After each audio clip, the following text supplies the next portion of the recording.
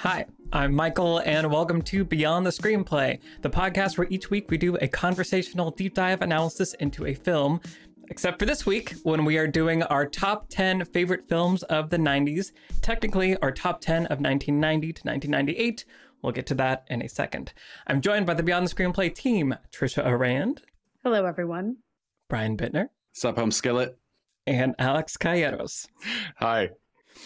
Okay, so we're doing our top 10 favorite films from 1990 to 1998. And this is for passing our goal of 900 patrons, which is amazing. Thank you, everybody that helped us get past that goal. And so this also unlocks a patron exclusive episode on our top 5 favorite films of 1999.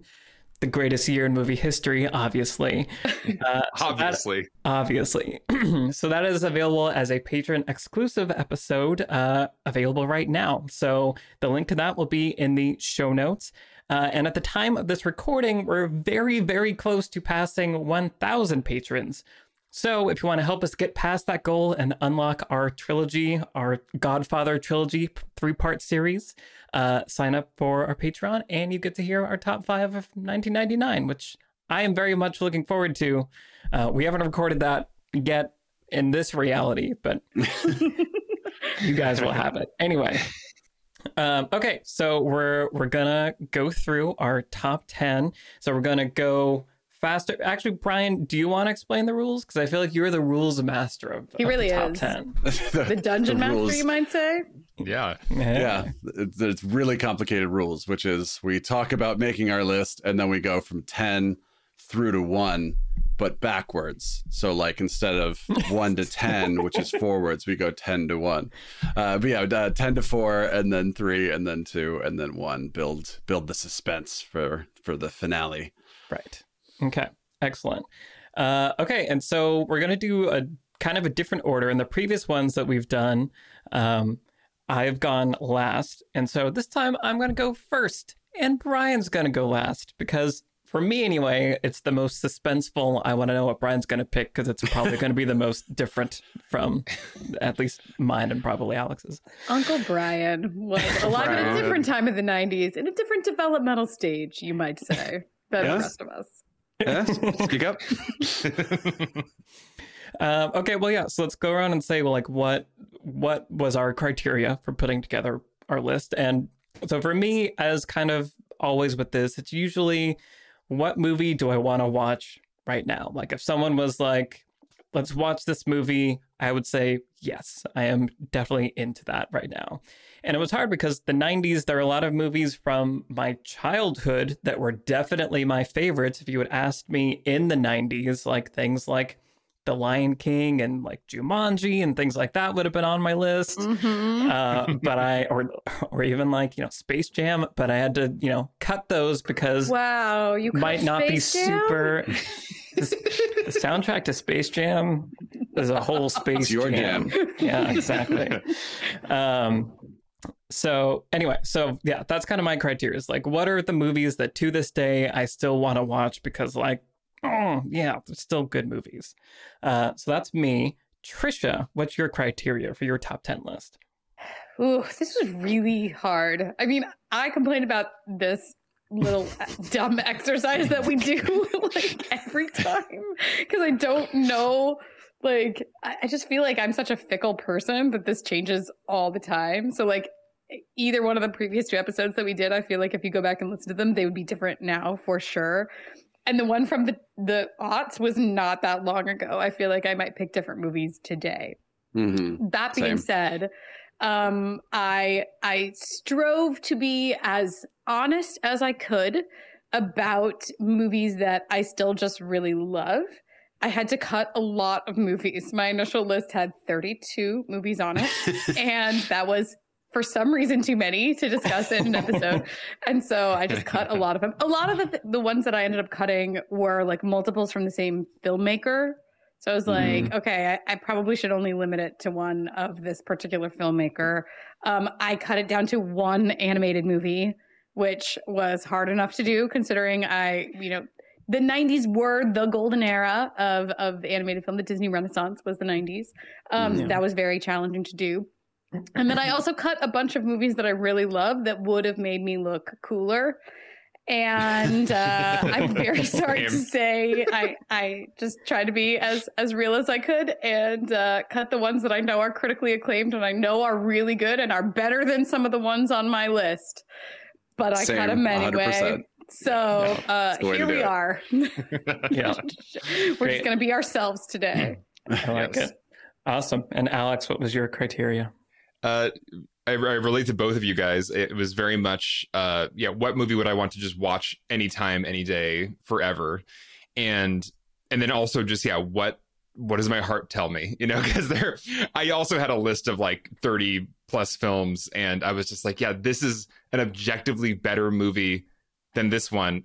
But my heart says, no, this is in your top 10 list. It has to be. And a lot of where that comes from, I think, is the movies that did influence me. Yeah, you know, this is a formative period for all of us, but for us on the like more solidly millennial side, we were like truly children. We were little children during most of this decade. So this is what movies are. Like, this is the idea of what a movie could be and is started from these films in the 90s. So I think it's just a very, like you said, developmentally important moment for all of us. And so, these movies have this really intense place in my heart that, you know, there are movies that influenced me in high school and college and beyond, but these are like the beginning. You know, this is like where the love for this whole thing really began. So there was no logic involved. There was no objectivity involved. It was just all mixed up with that pure childhood nostalgia.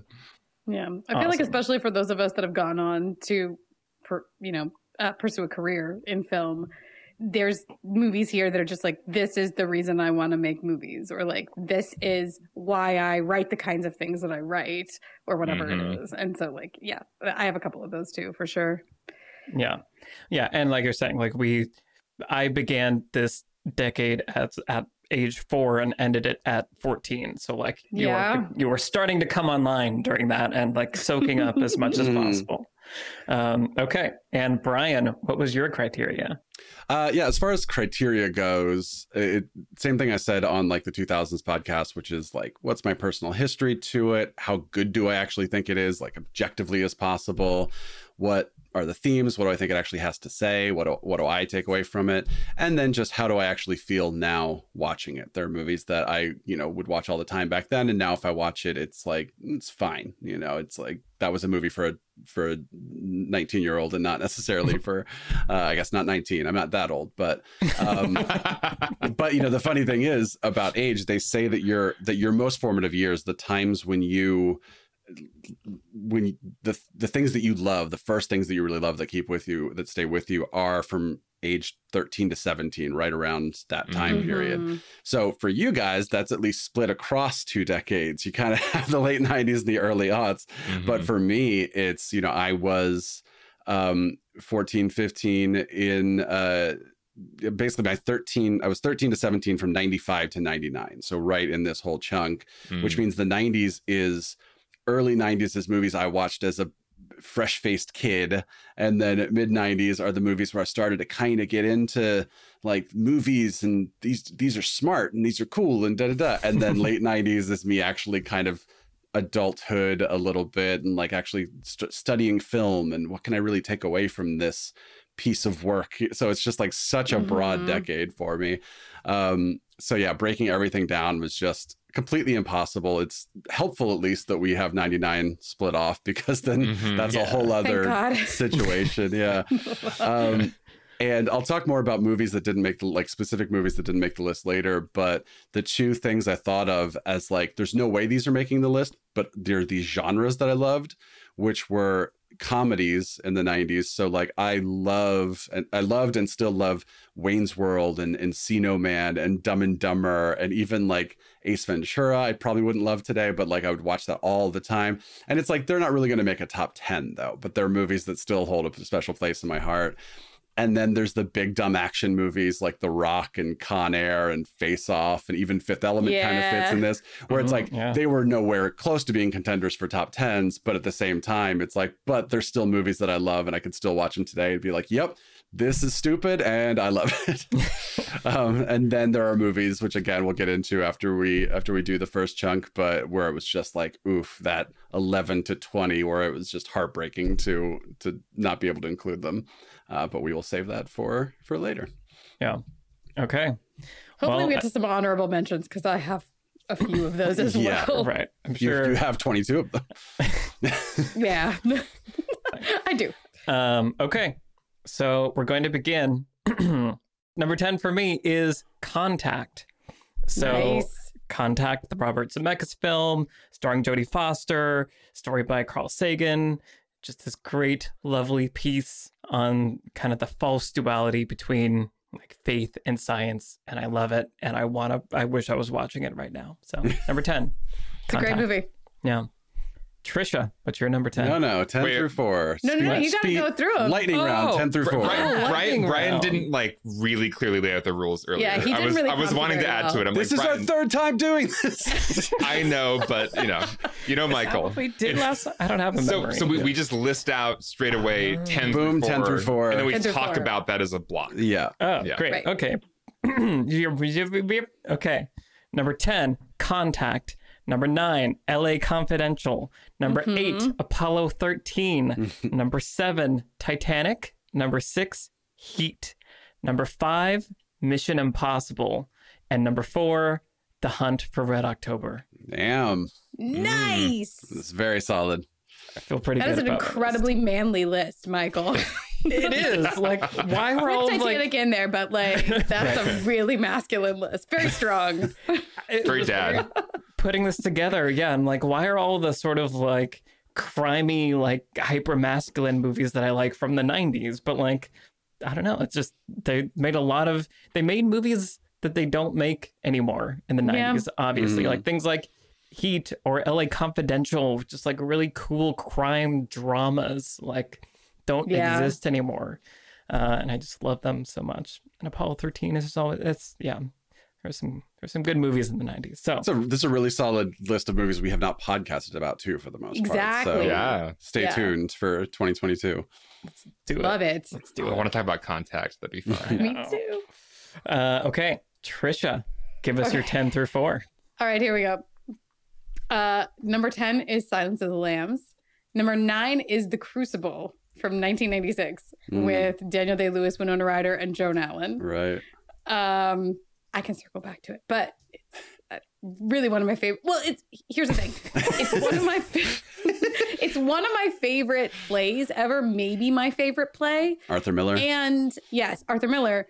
Also, the screenplay was written by Arthur Miller. He adapted his own play into the movie. And it's just like a killer adaptation, really well directed by Nicholas Hittner, who was a great, amazing theater director and also gave us Center Stage, one of the most wonderful dance movies ever. Anyway, so The Crucible is just, it's a really amazing adaptation if you are a theater fan and a theater person, but it just checks a lot of my boxes. Anyway, number 8 is Boogie Nights.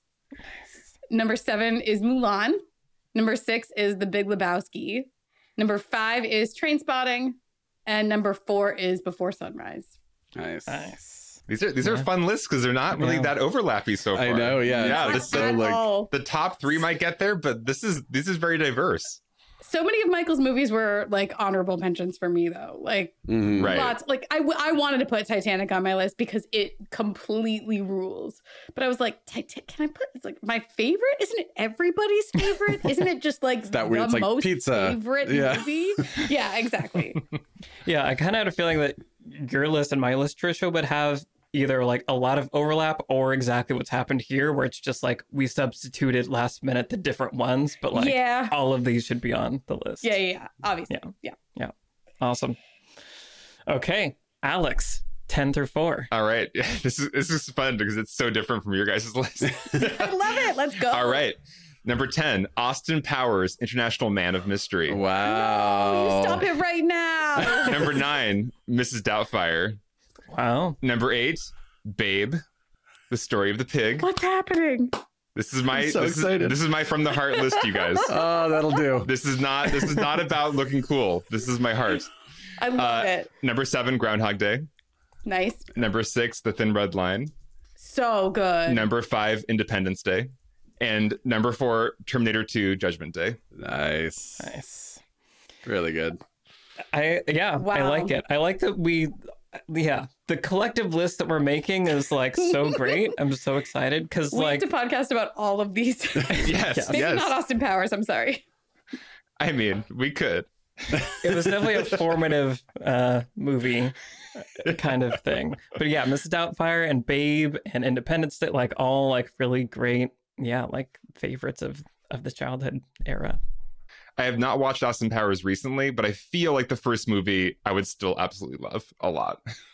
But maybe not. Who knows? We'll see. Right. Will we see? Maybe we'll never know. Maybe you'll never watch. 2,000 patrons. 3-part Austin Powers. Oh my god. And then we write the script for Austin Powers 4 as a Patreon exclusive episode. That sounds great. Incredible. Write it down. I watched Austin Powers so much. Fascinating. I wasn't allowed to see Austin Powers when it came out. I had to sneak a VHS from the neighbor and like watch it like in secret. I remember my mom like coming home and us like racing to pause it, and she's like, "What are you watching?" It's like nothing. She's not good at lying. My parents were weirdly cool Wow. with Austin Powers, maybe because it was like the James Bond satire aspect of it, but they were super into it too. So It's fairly tame. Yeah, it was a family affair. I mean, It's mostly dumb. Yeah. You know, rather than like There's like offensive. sausage, jokes and stuff, but it's not Yeah. like super racy. listen, I was a classy child. Okay, slum with any of that. He's like, Mom, I want to watch Contact again. Basically. Okay, Brian, give us your list 10 through 4. Oh, Lord. All right. Number 10 is Jurassic Park, Terminator 2, Dazed and Confused, and Silence of the Lambs. You can't Wow. do that. Yeah, no, get Sounds out of like here. cheating, Brian. You can't do that. Silence of the Lambs, number 10. This was just like the hardest for this list is just like what doesn't make the list. Yeah. All right. 10, Silence of the Lambs. 9, The Big Lebowski. Number 8, Train Spotting. Number 7, Swingers. Number 6, I knew it. Lost Highway. Number 5, Natural Born Killers. Number 4, American History X. Nice. We finally have a little bit of overlap. Well, Alex and I usually have a lot of overlap with like the feel bad movies, but apparently this decade was where that started for me, but not yet for Alex. I mean, I He's was a watching child. Babe while I'm watching Natural Born Killers. See, you haven't said some of the movies I know are going to be on your list, Brian. So this makes me even more certain I have a read on maybe a couple of your top 3. Interesting. All right. But yeah, it's like, I don't even want to talk about the other, like Fear and Loathing, Fargo. I love Robin Hood, Prince of Thieves, 12 Monkeys, Aladdin, Pulp Fiction. Like there's just so many where I'm like, these are movies that I love. But again, it's just sort of what, if I don't make it on the list, am I heartbroken or not? And like, okay, I can do without that one, but I can't do without this one, except for Jurassic Park, Terminator 2, and Dazed and Confused, which as far as I'm concerned are all, they're in the sidecar next to the list. See, you pretty had the brutal. same problem Yeah. that I had with Fargo and The Big Lebowski. Right. Because I had to pick Lebowski, but it's like, how can I, Cohen problems. Uh-huh. Well, I'm very curious to see. I thought I had a good read on top 3, and I think I still do for Trisha and Alex, maybe. But like Train Spotting, I would have like expected to be higher for you, Brian. Maybe just because that's like the one 90s movies that we've talked about Big Lebowski and Silence of the Lambs. I don't know. Trainspotting was almost not on the list, and then the more I thought about it, I was Really? like, no, it's on, and it's not at the bottom. But yeah, it was one of those sort of that sea of 10 movies where I'm like, what actually makes the bottom of the list and what doesn't quite? Right. Okay. Well, so now we're gonna do one by one, go around, all share our top 3s, and then share our top 2s, and then share our number 1s. Right? Yes, this brand new format. Correct, That is correct. how we're doing it. Now I question everything. Okay. So this is fascinating. Oh, I might have switched. Okay. Anyway, so my number 3 is Groundhog Day. Nice. Very nice. it's so good. We made a video about it. We did a podcast about it. It's just one of the best movies ever made. I remember loving it as a child for the fun Bill Murray-ness of it, and then appreciating it more and more as I got older, and all the just, wow, this is still good. This is still good. Oh, wow, this is going to be good forever. So, yeah, I don't know what more to say, but Groundhog Day, number 3 for Michael. The movie I forget is the 90s, because maybe just because of Bill Murray or something, but there are certain movies, like, Bill and Ted's Bogus Journey. There are movies that you just assume are 80s movies, but Groundhog Day is like Right. It's 93. It's like a good portion into the 90s, but I just sort of like lump it in with 80s comedies in a weird way. It kind of feels out of time in a weird way also. Makes sense. Appropriately. Yeah. Yeah. Right. Okay. Trisha, what's your number 3? So my number 3 is Run Lola Run. Nice. Whoa. Which is like far and away one of my favorite movies of all time. And I just love it so much. It was so influential on me. And like, it's fundamentally an action movie, I guess. But, it's kind of doing like experimental film things where like parts of it are animated and it has this really unusual structure. And why do I feel like Michael hasn't seen it? I'm like quite sure he has. Wait, you didn't see it back? Because that was like in the Matrixy times. Look at his all that hat. People were like watching cool. I wasn't allowed to see like movies still. I had to see a lot of those like Even like late already. 90s, you weren't allowed to? No, PG-13 or under. Michael, let me tell you what Run Lola Run is. I've seen parts. Like I know of it. I know generally about it. Anyway, it's a crime movie. It's an action movie, but it has all of these other like really amazing techniques in it. Franca Potente is a goddess at all times. Her look is incredible. I've dyed my hair so many times trying to get it that exact color, and you just can't. And I don't know. There's so much about it that I just really love. It's a love story also, it's kind of this, action crime love story thing that's also just like what a thrill ride at all moments, and you can never guess what's going to happen next. It's just really great. I don't know, I saw it at a really formative time and I'm obsessed with it. So I'm not naive enough to hope that we will someday do a podcast on it, but I really would love to sometime. I just think it's a fantastic film. I'm open down. to it. Yeah. Wow, thank you. Great. Yeah. Thanks, guys. I haven't seen it since like the early aughts or something, so I definitely love to watch it again.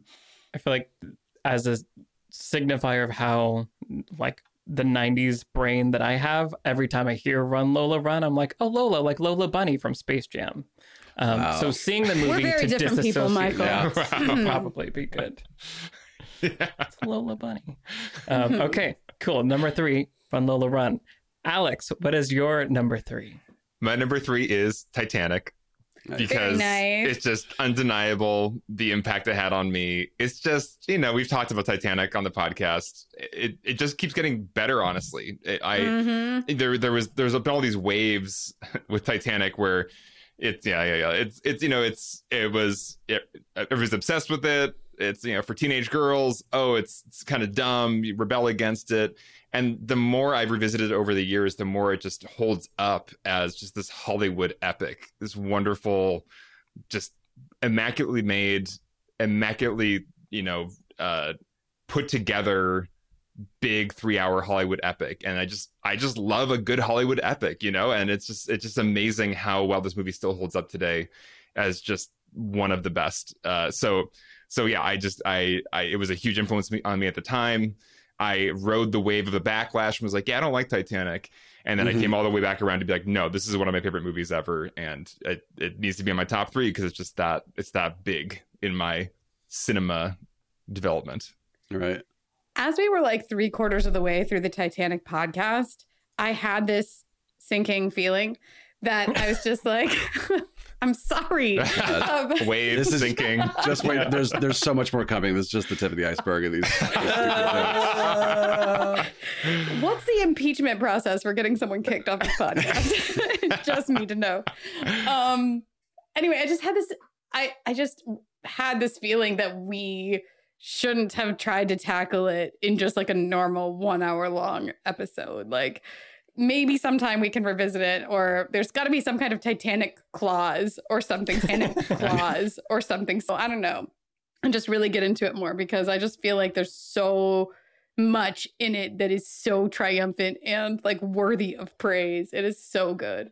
It came out in 3D, so we could do a podcast on Titanic 3D also, and we could love it that way. Can we make the video podcast really cool. 3D? Don't say things that are gonna make me do stuff that you're gonna regret. Not again. Don't pull that ring on me. Okay, great. So Titanic, number 3 for you, Alex. Brian, what is your number 3? My number 3 is Good Will Hunting, which, it's interesting because it was not a movie back during the time it came out that I called like a top favorite. But like Dazed and Confused, which just missed making the list, it's a movie that I liked when I first saw it just fine. But then over the years, it continued to grow on me. And I think that's such a cool thing, because there are movies that do the opposite, which is like, I love this so much. And now I watch it, I'm like, the magic's kind of gone. And then there are movies like Good Will Hunting where it just gets better. Kind of like you were saying, Alex, like it just keeps getting better every time I watch it.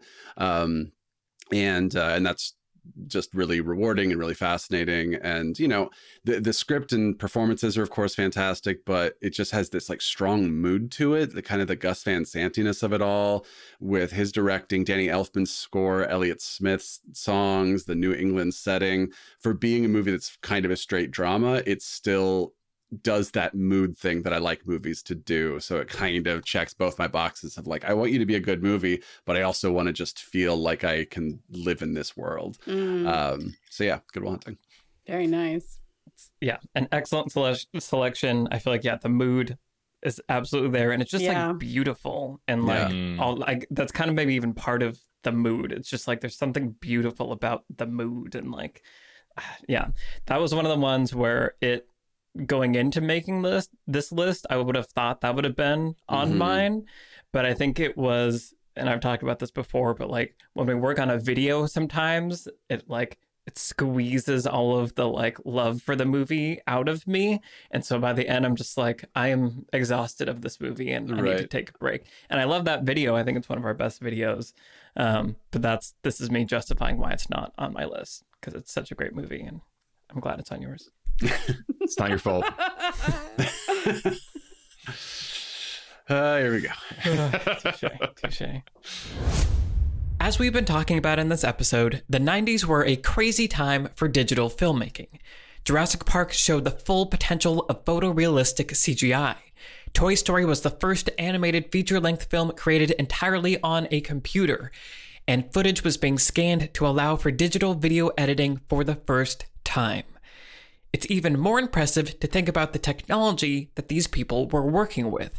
Remember that this was a time where the most popular storage format was a 3.5-inch floppy disk that could hold 1.4 megabytes. To send the MP3 file of this episode to someone would have required 60 floppy disks. The HD video file on YouTube would take over 3,500. Luckily, today there is a better way to send our files. Massive. Massive is a file sharing service that lets media professionals quickly transfer terabytes of data to anyone in the world over the cloud. With Massive, there are no limits to the amount of data you can send, and Massive has 150 servers worldwide, which means whoever you're sending the file to will be able to download it at a maximum unthrottled speed. Transfers are encrypted, so no one but the sender and recipient can access the files, and sending files with Massive is super simple. You don't need a subscription to sign up or a complicated IT setup. Just pay as you go at 25 cents per gigabyte. To learn more and to sign up for Massive, head to massive.io/beyond-the-screenplay. When you sign up at that link, you'll get 100 gigabytes free towards your transfer, the equivalent of 70,000 floppy disks. That's massive.io/beyond-the-screenplay for 100 gigabytes free. The link is in the show notes. Thanks to Massive for sponsoring this episode. Now, back to the show.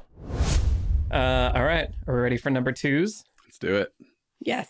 So twos are stressful because there's like this process of elimination thing also that's happening. Where like on a meta level, then it's like, oh, well, that means that person's number one is probably this or that. So I'm just preparing myself for your number twos. But my number two is Jurassic Park. Nice. Whoa. See, Alex's reaction is exactly what I'm talking about. All right. But yeah, Jurassic Park, one of the most formative films of all time for any filmmaker. It, saw it 5 times in theaters at least. It's the best, and it's the best. So Jurassic Park is my number 2. Well spoken. Yeah. Thank you. I know this is not the last time we're going to talk about Jurassic Park today, but I want to say real quick why it was so weird for me to think about this for my list. It's a movie that I saw back when it came out and loved, but I never had the VHS of it. I don't know that I've ever even owned a copy of the movie. Yeah, so I didn't. Who are you? but I literally took my breath away. Yeah. What? You have how many DVDs do you have behind you? Blu-rays? But I wasn't like a huge movie person back then. I had like a dozen movies that I watched over and over again, and they were horrible, upsetting movies like A Clockwork Orange and Born Killers. So and Rocky Horror Picture Show and Labyrinth, which at least is nice, but. So it's like never a movie that I was on constant repeat with, but it was a movie that I saw plenty. But then 2 years ago, I went and saw the LA Philharmonic conduct the score at the Hollywood Bowl. And I was just so happy. And I was like quoting everything. And my girlfriend's like, I didn't know you liked this movie this much. And I was like, I do. And it was like a movie that even though I never actually owned it or anything, I have seen it so many times and I love it so much. But because my history with it is not just ever since the day it came out, I would watch it every day or anything like that. Then I was like, I kind of can't quite let it be on the list, but I needed to share that as I love it so much. And I thought it was going to be on the list. And I was like, oh, I can't quite get it there. Wow. Yeah. All right. Fair. Diversity. It's good. Mm-hmm. Yeah. Can't all be in our top 3s. Right. I mean, it could. It could. Okay. Trisha, what is your number 2 favorite film? My number 2 is Mission Impossible. Yeah. Yep. Oh, high up there. It's Great. just so great. It's definitely my favorite De Palma movie. And it's one of the best heist action movies ever. And it just gave us this incredible action franchise. I think that's another big thing that you have to consider when you look back on it. It's a really well-made movie and just a great iconic film because it so is. Tom Cruise is incredible in it, and he was already a star, but sort of cemented a lot of those stunts that he did himself and sort of cemented his presence in film history, right? His sort of a movie star status, right? And it's also it just gave birth to this incredible action franchise and approach to making movies that I can't praise enough. And I just, just speaks to my little action loving heart so deeply. And so it was just very influential on me. It's a really great movie. I would watch it at any point. It's certainly anytime I see it on, I'm like, oh my God, it's Mission Impossible. Emmanuelle Béart is incredible in it. She's so good. Everybody's so good. Look, Emilio Estevez gets crushed by an elevator. It's so cool. good.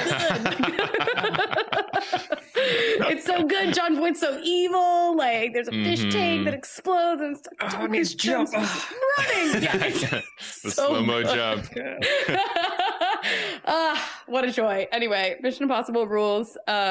Most of the Missions Impossible rule. So. Yeah. I'm sure I mentioned this at some point, but one of my favorite things to do as a kid was pretend I was Tom Cruise at the end of the first Mission Impossible on the train where he's holding on.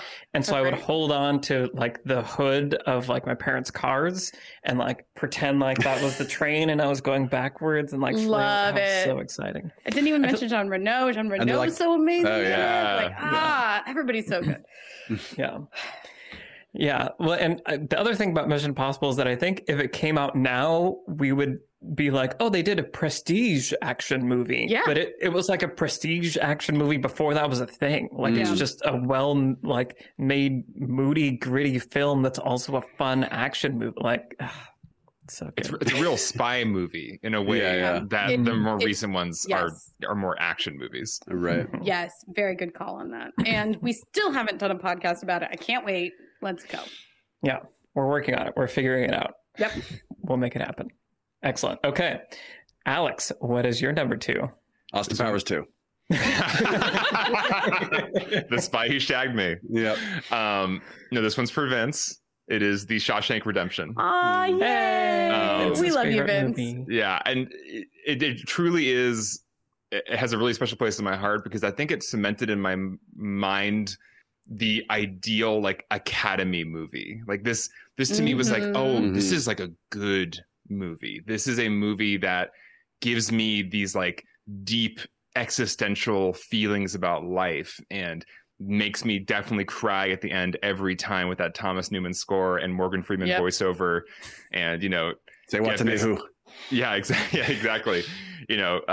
Get busy living or get busy dying. Like just all that, as just a young person, there's no cynicism. So it just cuts right to the core. And I mean, the music is like cheating, like that kind of simple Thomas Newman approach to that heart pulling score. It just gets me every time. I was like double checking today. Like, is this still like up there for me? Cause I haven't watched it for a long time.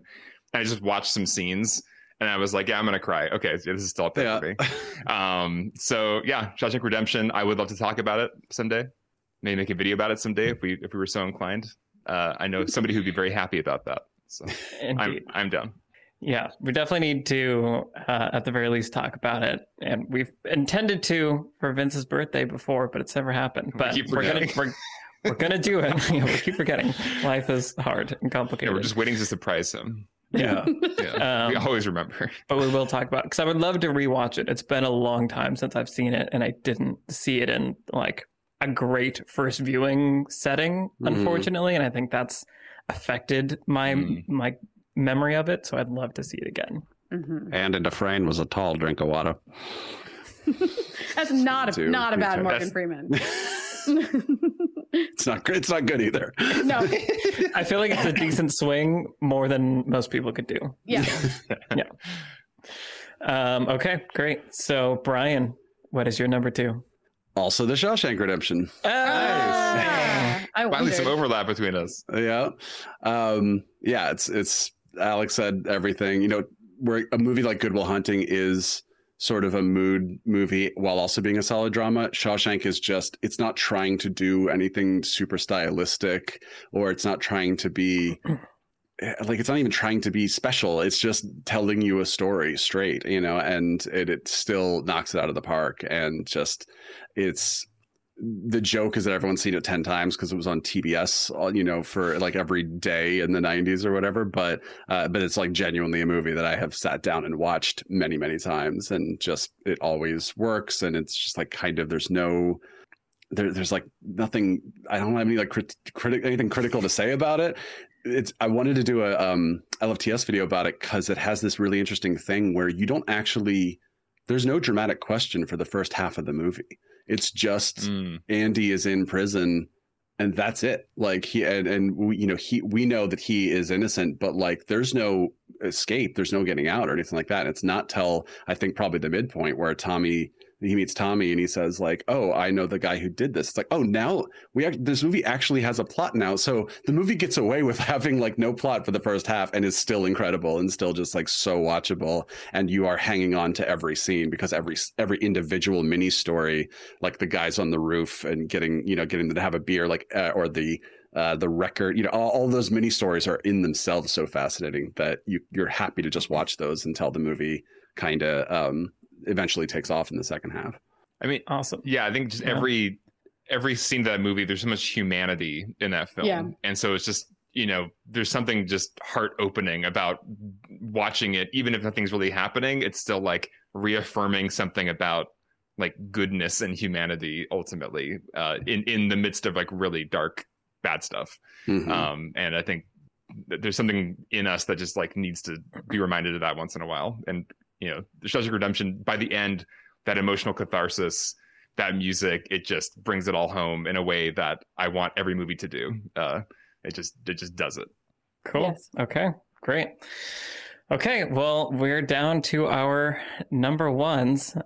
So for people listening on the Spotify app and for people watching on YouTube, let us know what your top 10 of the 90s are. I don't know exactly how many characters fit in the Spotify app, but fit as many of the movies in as you can. Just do it in emojis. There you go. And you can just guess. But yeah, we want to see your guys' list, so let us know there. Okay, time for the final round. Are we ready? I think I know Michael's and Trisha's, and I don't know what Alex's is. It's going to be like Really? Babe Pig in the City. I feel like it's all resolved for me except for Brian. Okay. All right. We'll Brian, tell us what Michael's is. 7. 7. Nice. So- Number 1. Yeah, I just love 7 so much, and it's definitely not a movie, obviously, that I would have seen during the 90s, but from the first time I saw it, I was wowed, and the twist and all the things made me go like, this is such a cool movie, and then I would watch it again and again, and I feel like that's what probably launched my obsession almost with David Fincher, is just the filmmaking in this movie, and it's got a lot of the things I love about Fincher, but it's still early Fincher, and so it's still like rough and a little grainy, and there's some handheld even at times. And kind of like what you were saying, Alex, about Shawshank Redemption, I feel like it's a movie that, despite being very grotesque and ugly and dark and violent, is about hope and optimism. Is kind of how I've come to take it anyway, of like, by the end, spoiler alert, a character has changed to decide that something is worth fighting for despite all of the terrible things that have happened. Mm-hmm. That wasn't the original ending also. That probably is worth noting, but I don't know, there's just something about the, kind of like what you were saying, Brian, about Good Will Hunting. It feels like a place, like I feel like I'm in this like oppressive, dirty, rainy noir city, which I love. And yeah, I don't know, there's just something about it where I could watch it endlessly. And we've talked about how that's weird, I know, but it's so pretty, it's so gorgeous despite being disgusting. So yeah, I feel like it's basically like a perfect movie, and I love it. So that is my number 1. So, Wow, nice. Okay, Trisha. Surprising absolutely everyone. Yes. What is your surprise entry? Hold on to your butts. It's Jurassic Park. It's just so good. It's the movie that made me want to make movies. I think I told this story on the podcast that we did about Jurassic Park, but it came out when I was, 1993, math, 7.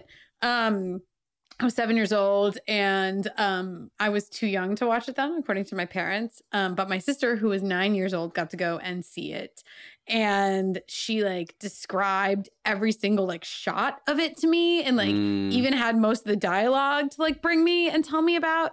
And it was just everything. I mean, Jurassic Park was just everything in the 90s, and it was everything to me. And it was just, I basically watched it to infinity. I just watched it over and over and over again, and it still holds up so well. Is the crazy part. I cannot believe how well it holds up. It's almost 30 years old. In a couple of years it'll be 30 years old, and it looks so damn good. It's just such a great movie. It's such a good script. It's one of the best casts ever assembled. Yes, it's iconic, incredible. And obviously all the things people say about it, it's landmark special effects, it's this incredible, just huge adventure thing with these sort of horror thrillery elements, because it's a monster movie. It's so good. It's just so movie, it's just capital M movie. Yes. But at the heart of it, it's also a film. It's also really about something. It's just and it's smart. It doesn't pander to the audience. Like, it's aimed squarely at the middle of the demographic, and yet it's actually like really intelligent. It doesn't hold your hand about anything. The filmmaking techniques are really sophisticated, and like, it's just so good. It's a perfect movie. I could talk about it for hours upon hours. So yeah, Jurassic Park. Good choice. Thank you. Good choice. For something very different, let's go to Alex's number one. Which I realized when I said I didn't know what Alex's number one was, that he had not yet said. Yeah. Jurassic Park. Yeah, just no. Everything Trisha said, ditto. Just when it's the right answer, it's the right answer. Like, just 100% everything you said. And we've been mentioning mood. Jurassic Park is a mood. You know, the rainy T-Rex scene. Hell yeah. Like, that's when I knew movies were magic, was being in the movie theater and feeling cold and feeling like I was in the car with the rain pattering on the roof, feeling that kind of nervous tension of what's going to happen. Like, that movie made me realize what cinema could do as far as just giving me a full body experience. I mean, I talked about Dune recently and how that kind of returned me to that state in a movie theater. And I think part of the reason why I got so obsessed with Dune, you know, for the last week and loved my experience so much was I think it just directly gave me a line back to Jurassic Park, to that, those early formative experiences in a theater. I saw it at least twice in theaters, you know, when I was 6, 7 years old. And like that is the origin. Yeah. That is the origin of all of this. That's why I am here, was because of that just overwhelming, amazing experience. So yeah, thank you, Steven Spielberg, for making this movie that inspired like millions of people. I'm pretty sure, like an entire generation. It's like basically why they want to do anything in the arts or with film. So bravo. I mean, it's just, people don't make monster movies anymore, but it's just because he made the best one. Like, I just don't know what better monster movie are you gonna make? Like, it's just, they're real monsters. They were real living things. And it's, you know, we don't have very many movies about like sort of this primal horror of like coming up against nature in a really terrifying way. That's also not like, you know, a disaster movie or something. I feel like anytime we have like a man versus nature sort of this primal story, it's all like disaster stuff. And this is just like, oh, it's so good. Like this force that we can't understand, and it's so scary. Yeah, there's something universal about that. Yeah, like coming up against this thing from nature that you don't understand or you can't wrap your mind around, or it's like, it's too primal, it's too ancient, you can't deal with it. Yeah. So good. Right. Yeah.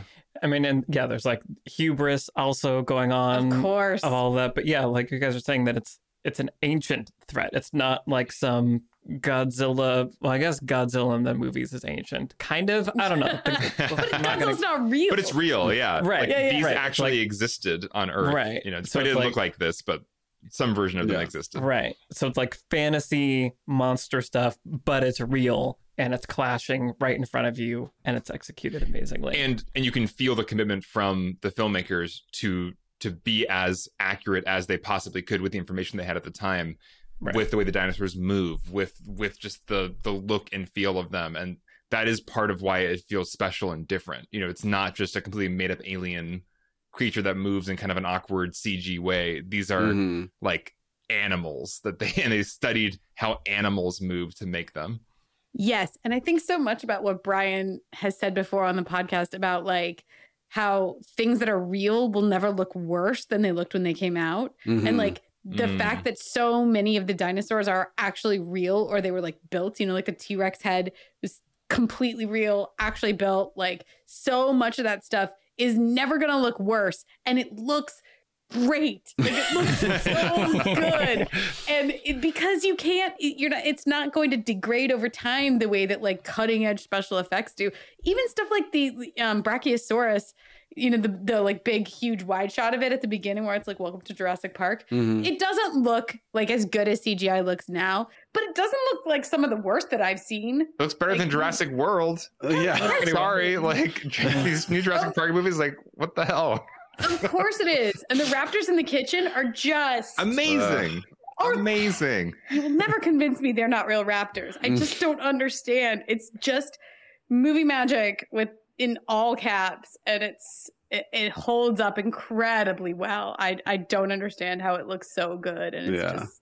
I'm very sad that I just missed making that a bingo for the four of us, but it is Brian, you very high in my bingo. not quite on the list. Keep apologizing. Yeah, that's okay. Difference is good. Difference is exciting. Brian. It's Jurassic Park. Sometimes it's incorrect. Oh, hold on. Michael was doing a thing. He knows what he's doing. Right, Do it again. Okay, all right. Yeah. Difference is good. Difference can be exciting. Brian, what is your number one favorite film of 1990 to 1998? So different than any of the other answers. Mine is also Seven. Oh, hey. Right, of course. Wow. Wait. Oh. I didn't even know what I was doing. Oh, really? I thought you were like setting up. Like, look how different we all are. It's kind of like a full house here. We need to ask Vince what his number one is. It needs to be one of those two. We know what his number one is. That's true. This movie, as you were saying, Michael, it's so tactile. It's like you can reach out and feel the world of Seven, whether you want to or not. I've mentioned many times, this and Blade Runner are just two movies where I feel like there is just such a mood, such a tactile like experience that's happening, and it just really works for me. And yeah, it's an ugly story, but the performances and obviously the directing and the themes, they all just come together to make this horrible, ugly, wonderful, beautiful thing and I also think it was because it was like 95. So I was 13. So I was probably like not renting, like borrowing, finding some VHS of it to watch. And even my mom would watch it and she loved it too. She's like, that's one of the best movies I've seen, which is like a very different experience than most teens have with their parents with R-rated content. But I think it's also one of the first movies where I was like, oh, you can make something that's both entertaining and has something to say. Because even if I was seeing Jurassic Park or even a movie like Labyrinth, like at the time I didn't realize that those movies were actually saying something because they didn't literally say it. And then there are other movies where like the characters are just talking about the theme, but it's like very talk heavy, and maybe my teen brain wasn't ready for that kind of thing. But Seven was one where I was like, oh, you're making a thrilling, entertaining movie, but also your characters are discussing the theme and they are saying what the thing is. So like I can appreciate that from an early age. And it just still holds up. It's just another movie that I can keep watching and just feel like it just absolutely works. Agree completely. We got to talk about Seven, I guess. Yeah. Okay. And Jurassic Park again. You can do Seven, right? Just close your eyes during the crime scene parts. Listen, I saw it one time, and there are images that you don't want your brain. Yeah, there's probably. stuff that but I would be fine. We can talk about it. Do that. We'll do Run Lola Run. We got. Okay. There's a lot of movies we've discovered that are left to talk about, and we will talk about all of them. And we're not even done with the 90s. Like Brian, you were saying, like as far as movies that made you realize, like, oh yeah, movies can be about stuff and this and that. I was just like, it's time to talk about our top 5 of 99. So we're gonna go talk about the top 5 of 99. You listener listening to this now, it's available. It'll be in our show notes. You can go and check out what our top 5 of 1999 is. I'm very excited.